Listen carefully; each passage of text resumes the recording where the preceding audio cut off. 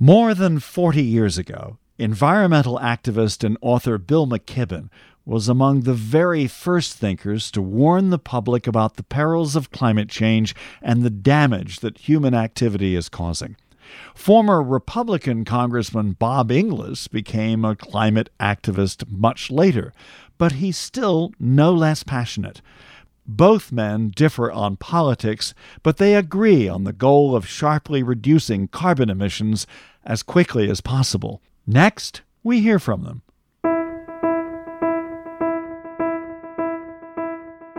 This is Let's Find Common Ground. I'm Richard Davies. Co-host Ashley Milne-Tite is away this week.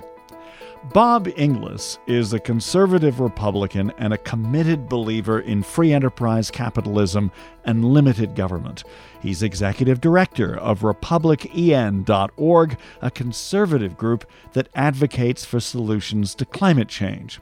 Bill McKibben is a writer and teacher who has dedicated his life to stopping the climate crisis.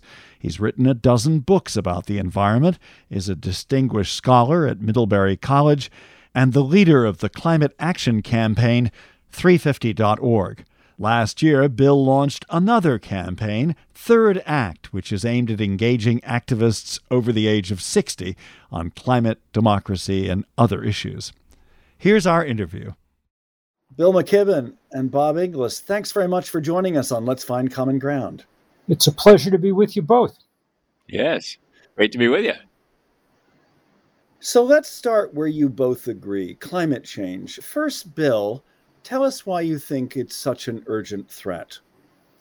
Well, climate change is the biggest thing that human beings have ever done, and by a order of magnitude. I mean, I wrote the first book about what we now call climate change, what we then called the greenhouse effect, back in 1989. And even then, it was pretty clear it was going to be a dramatic turn in human history. And all that's happened in the decades since has made it clear that the scientists were absolutely right. Indeed, as scientists usually are, they were conservative in their predictions, and things are happening faster and on a larger scale than we would have guessed.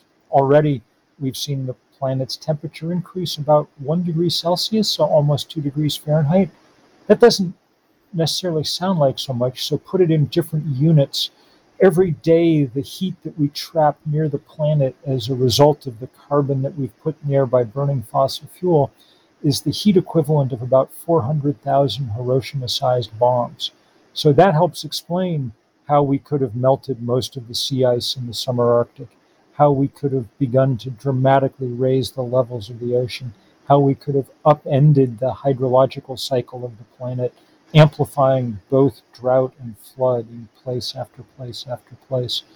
We're still fairly near the beginning of this saga. On current paths, we're going to increase the temperature of the planet 3 degrees Celsius, 5-6 degrees before Fahrenheit, before the century is out. And if we do that, we will not have civilizations like the ones we're used to having. Bob, your concerns about climate change, how do you see it? Yeah, all those things that Bill just said are true. And here's another thing that's sort of interesting about climate change. It can be solved, which is what's so different about it as opposed to some other issues. Healthcare, for example. Well, the problem is there's a 100% death rate, and there's a lot of suffering between here and there. So there's no such thing as a perfect healthcare system. But climate change, we know what's causing it. And it can be solved. Now, it doesn't mean that some of the damage isn't baked in. We've to use another healthcare analogy, we've been smoking for a good number of years now, since the Industrial Revolution. But doctors will tell you, if you're smoking cigarettes, stop. No matter how many years you've been smoking, it'll help you at the margins. And so the damage is baked in from all those years of smoking, and we will have sea level rise, and we will have all the things that are happening now, even in more intensity. Bill McKibben, you agree with that, right? Bob is absolutely right here. We can stop it. And it's really been a remarkable story of scientists and engineers doing what they do and doing it well. We've dropped the price of solar power and wind power and the batteries to store this stuff 90% in the last decade. It's now the cheapest way to generate power that there is on the planet. And we know the technologies to use to take advantage of that electricity. We know that EVs and e-bikes work better than the internal combustion car you've been driving your whole life.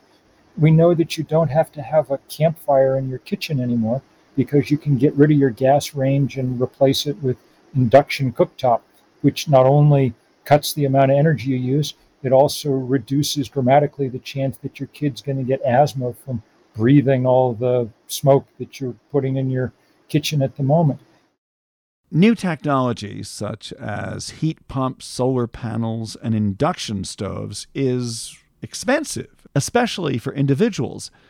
What about the economic consequences for society as a whole? If we do it, it will save us money. A huge study from Oxford last year that said that the rapid transition to renewable energy would save tens of trillions of dollars over the next few decades, simply because though it takes money to put that stuff up, you no longer have to go and dig some more coal every day to toss in it. Once you've built the solar panel, once you've paid to put it up, the sun delivers the energy for free every morning when it rises above the horizon. Bob, speak to that. You're a free market guy. Bill has mentioned a number of innovations, some of which have come from the private sector. What is the potential for innovation in helping to limit the devastating impacts of climate change? I think it's huge.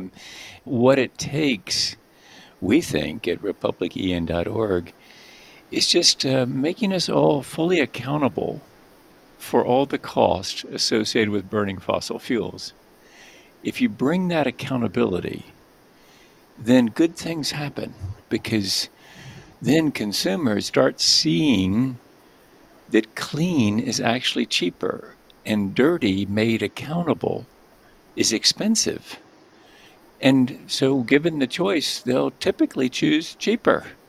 But right now what happens is we allow people to belch and burn into the trash dump of the sky with no accountability, filling up the trash dump.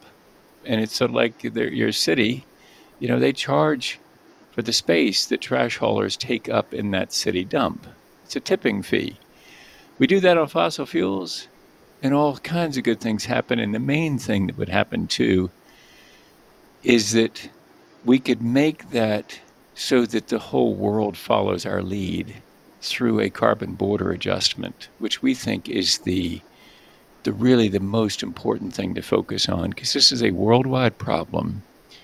Climate change is caused by emissions anywhere. And so we've got to figure out a way to get the world in. We can do that, we think, by collecting that carbon tax on goods as they come into the U.S. if they don't have a carbon tax on their own goods. And then it causes the world to follow our lead, which would be very exciting. We, by the way, are going to get ready to start following the EU's lead, because they're going to probably get there before we do on this. Bob, as the name of your nonprofit suggests, you're a committed Republican, and yet among many environmentalists, Republicans are the problem, with many conservatives calling the climate change emergency a hoax. Talk about why your fellow conservatives should support action, why it's in their own self-interest. Well, the good news is it's changing. When I was tossed out of Congress, in 2010, it was against the orthodoxy to say that climate change is real. But that's really changed with one big exception, and that's Donald Trump. And he is a big exception. But other folks in the Republican Party, I think, have figured out that, hey, the future is in acting on climate change, because young conservatives want to act on climate change just like young progressives do. And so people like Kevin McCarthy see that polling data. They know that those young conservatives are coming. What he's trying to do is figure out how you get around Donald Trump, because that's the problem for him. My metaphor is the river is going to flow. We're going to act on climate change. The only question is whether we act soon enough to avoid the worst consequences. But the problem is there's a rock in the river. It's got a red hat on it. I'm certain that we're going to act. It's just, will we act soon enough? Bill, do you see complacency about the impact of climate change as mostly a problem on the right Or is it also something that many Democrats have to get their heads around? I don't think complacency is a problem, at least for environmentalists and scientists and most Democrats. I mean, there's 49 Democratic votes right now for a bill in the Congress that would put a lot of money to work doing what we need to do, pushing quickly. So Bob's analysis about a carbon tax makes some sense. The problem is that we've waited so long that we can no longer, there's no modeling that shows we can get out of this trouble with that alone in the time that we have. Because Bob is correct, time is the really difficult variable here. We've got very short order in which to act before we pass tipping points that will make future progress impossible. And I don't think that Donald Trump is the main sticking point here. But the rock here doesn't have a red hat on top. It has an ExxonMobil sign and a Chevron sign on top.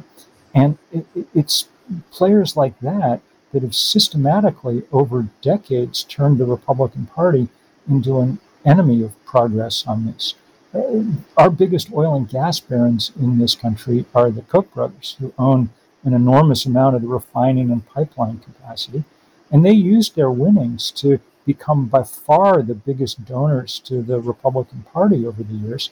And in the process, turn it from a party that once had worked with at least some rigor on environmental issues into a just implacable opponent. I admire Bob's endless optimism, but making Kevin McCarthy your hope for courageous vision of the future strikes me as the slenderest of reeds. Bob, I have to let you respond to that. Well, it's just, I believe in redemption, I mean, look at my own record, I was like ExxonMobil, ExxonMobil funded the denial machine. I spent 6 years in Congress saying that climate change is nonsense. I didn't know anything about it except that Al Gore was for it. Okay, that's pretty ignorant, but that's the way it was my first 6 years. Out 6 years, came back for another 6 with a different affect after quite a metamorphosis.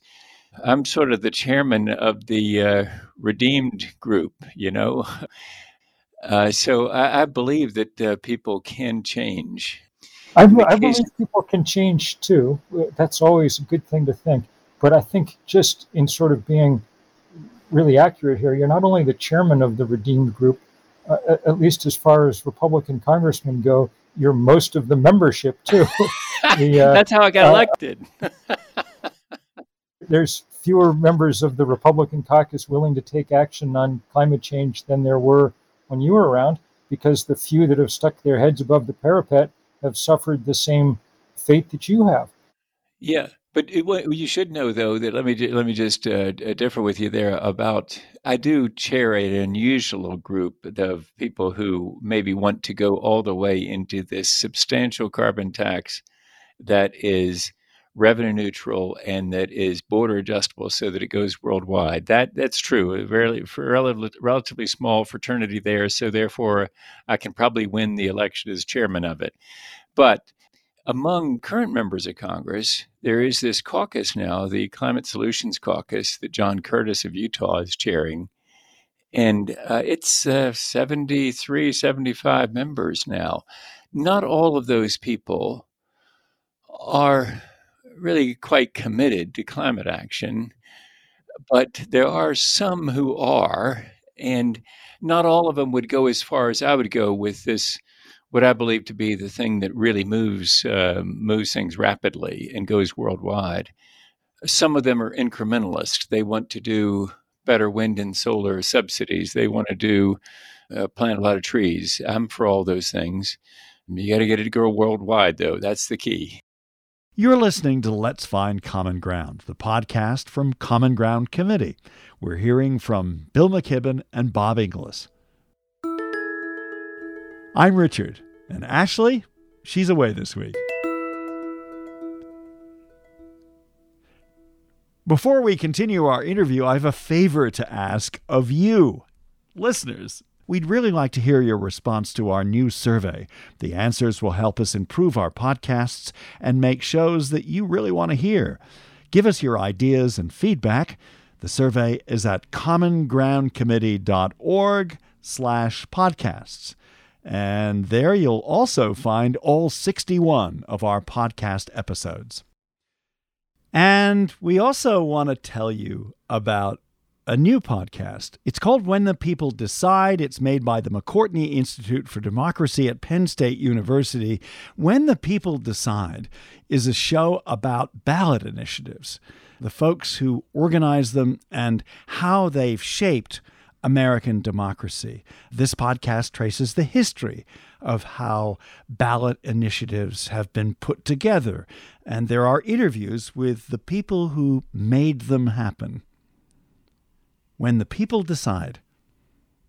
Now back to our interview.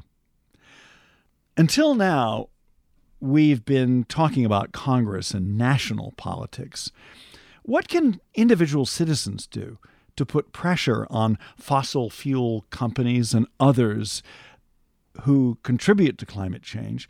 Bill, can this yield results? Sure, and here's an interesting place that's kind of opened up in the course of this year. It's a new study that demonstrates just how important the banking system has become to the production of carbon dioxide. Because they keep lending money for the expansion of the fossil fuel industry, this new study demonstrates that both for corporations and for individuals, your bank is probably your largest source of carbon emissions. If you're an individual with 125 grand in the bank, that produces more carbon than all your flying, cooking, heating, cooling, driving in the course of the year. Explain that argument. I mean, is that because that cash is being put to work by banks on behalf of fossil fuel corporations? You got it. That's what's building pipelines, new fracking wells, on and on and on. So that becomes a place where we can put lots of pressure on these players, and we don't require political agreement in Congress to make it happen. So, for instance, at thirdact.org, one of our big campaigns is to get people to agree that they will cut up their credit cards from Chase and Citi and Wells Fargo and B of A and Bank of America at the end of the year unless these guys have begun to shift. And this is a campaign we'll keep growing. It's like this big divestment campaign that we've run against the fossil fuel companies. We're now at about $40 trillion in endowments and portfolios that have divested in part or in whole from fossil fuel. As Bob says, markets are powerful movers, but we need to make those markets move if we're going to do that. So this is an excellent place for citizen action from people of all kinds. Bob, respond to that. I mean, what can citizens do? And is part of the solution, as you see it, as a committed Republican, to put pressure on companies to behave better? I think the best thing citizens can do is bring awareness to conservative lawmakers that, hey, we are a constituency and we will follow you if you lead on this. That's the constituency that's missing. And it just needs to be made visible and audible. Politicians typically follow, they don't lead. And so you got to show them a constituency. But the goal is a worldwide response. And in order to get a worldwide response, we need the indispensable nation, which is the United States, to act. And the only way it's going to act is if Republicans decide to join with Democrats to make it happen. That's what we got to do. We got to reach out to people, and it's really some of an evangelistic task is what we've got here. Yeah, and to be clear, there are ways to put big pressure on Wall Street to get banks and things to change their policies.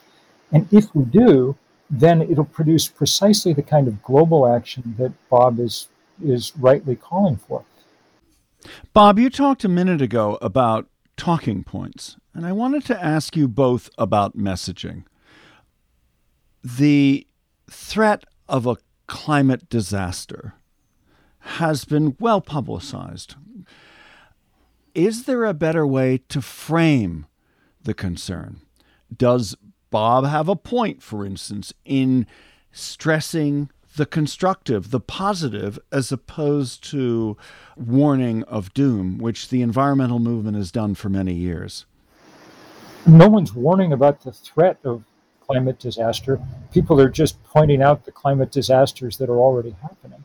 It was me who pointed out all the possibilities that science and engineering have given us. It's not like these are contrary things. Why wouldn't we just tell the truth about all the both the pitfalls and the potential that we face? I think in those ways, Bob and I are very much in alignment. I think what we got to do is all of us live in Missouri, apparently, the show me state, because once you show me things that will work, then I can see it. Bill just mentioned the Tesla, and of course, a lot of people would say, well, it's so expensive. Well, wait until the F-150 Lightning shows up on some job site, and the guy pulls open what do they call it? They don't call it a trunk. They call it something else. And he plugs in all of his power tools, and he goes to work from his F-150. I want everybody to look around on that job site and say, look at there. That thing's working. And by the way, he didn't pay $5 a gallon to get there. He charged it last night when the power may have been coming from a nuclear power plant, if he's in South Carolina, for example. So it's pretty much emissionless power that charged that F-150. Show me that it works, and then people can engage. And so it's always a chicken or the egg thing. When you show me something, then I can engage. Otherwise, I'm just thinking, well, we're all going to die next Tuesday. Let's just eat, drink, and be merry if that's the case. So that's what we got to do, is we got to help people to see that, hey, really, a bright future is coming. Bill, Bob mentioned nuclear power.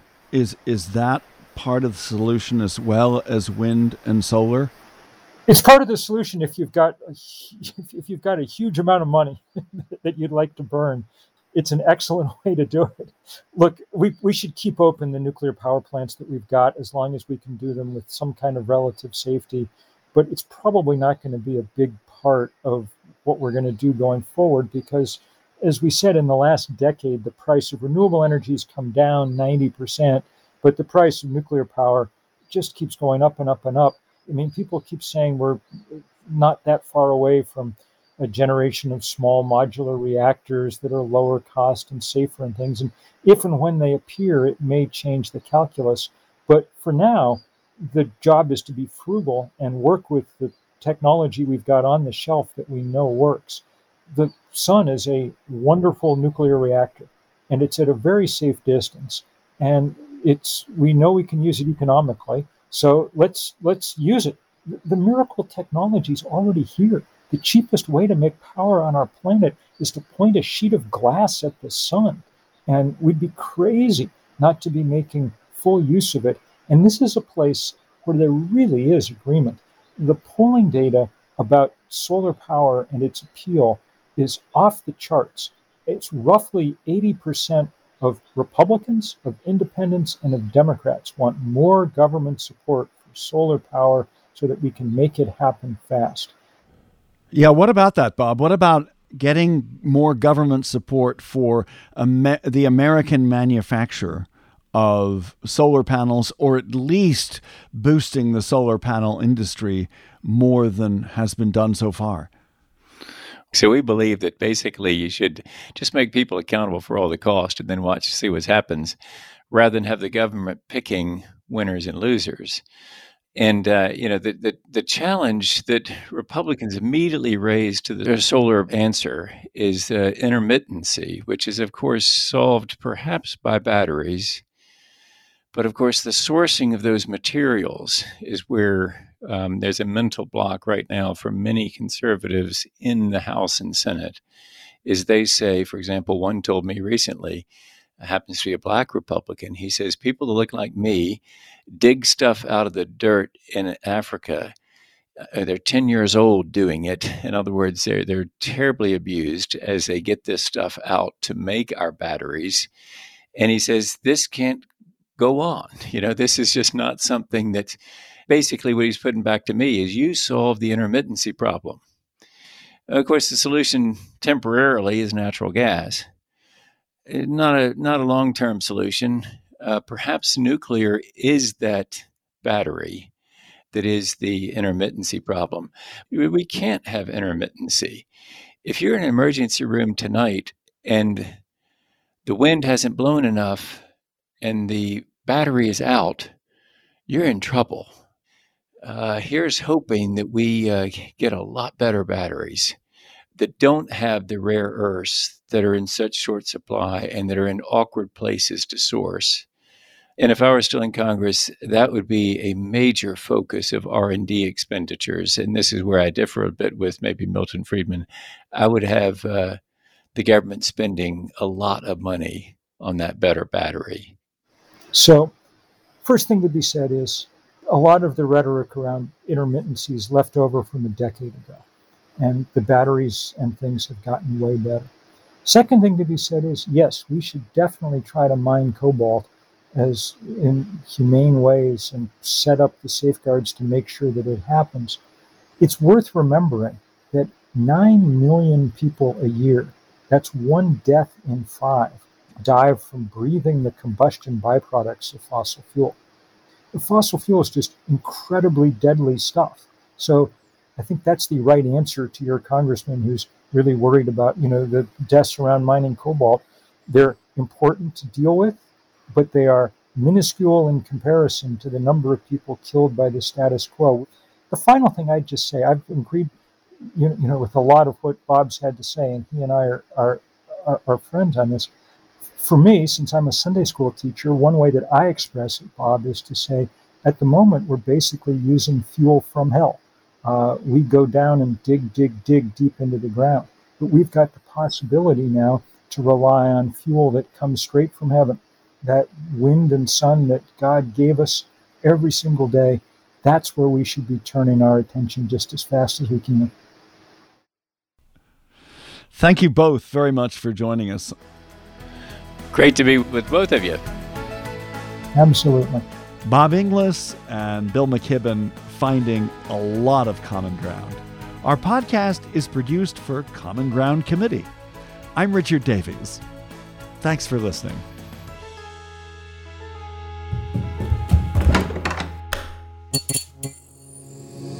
This podcast is part of the Democracy Group.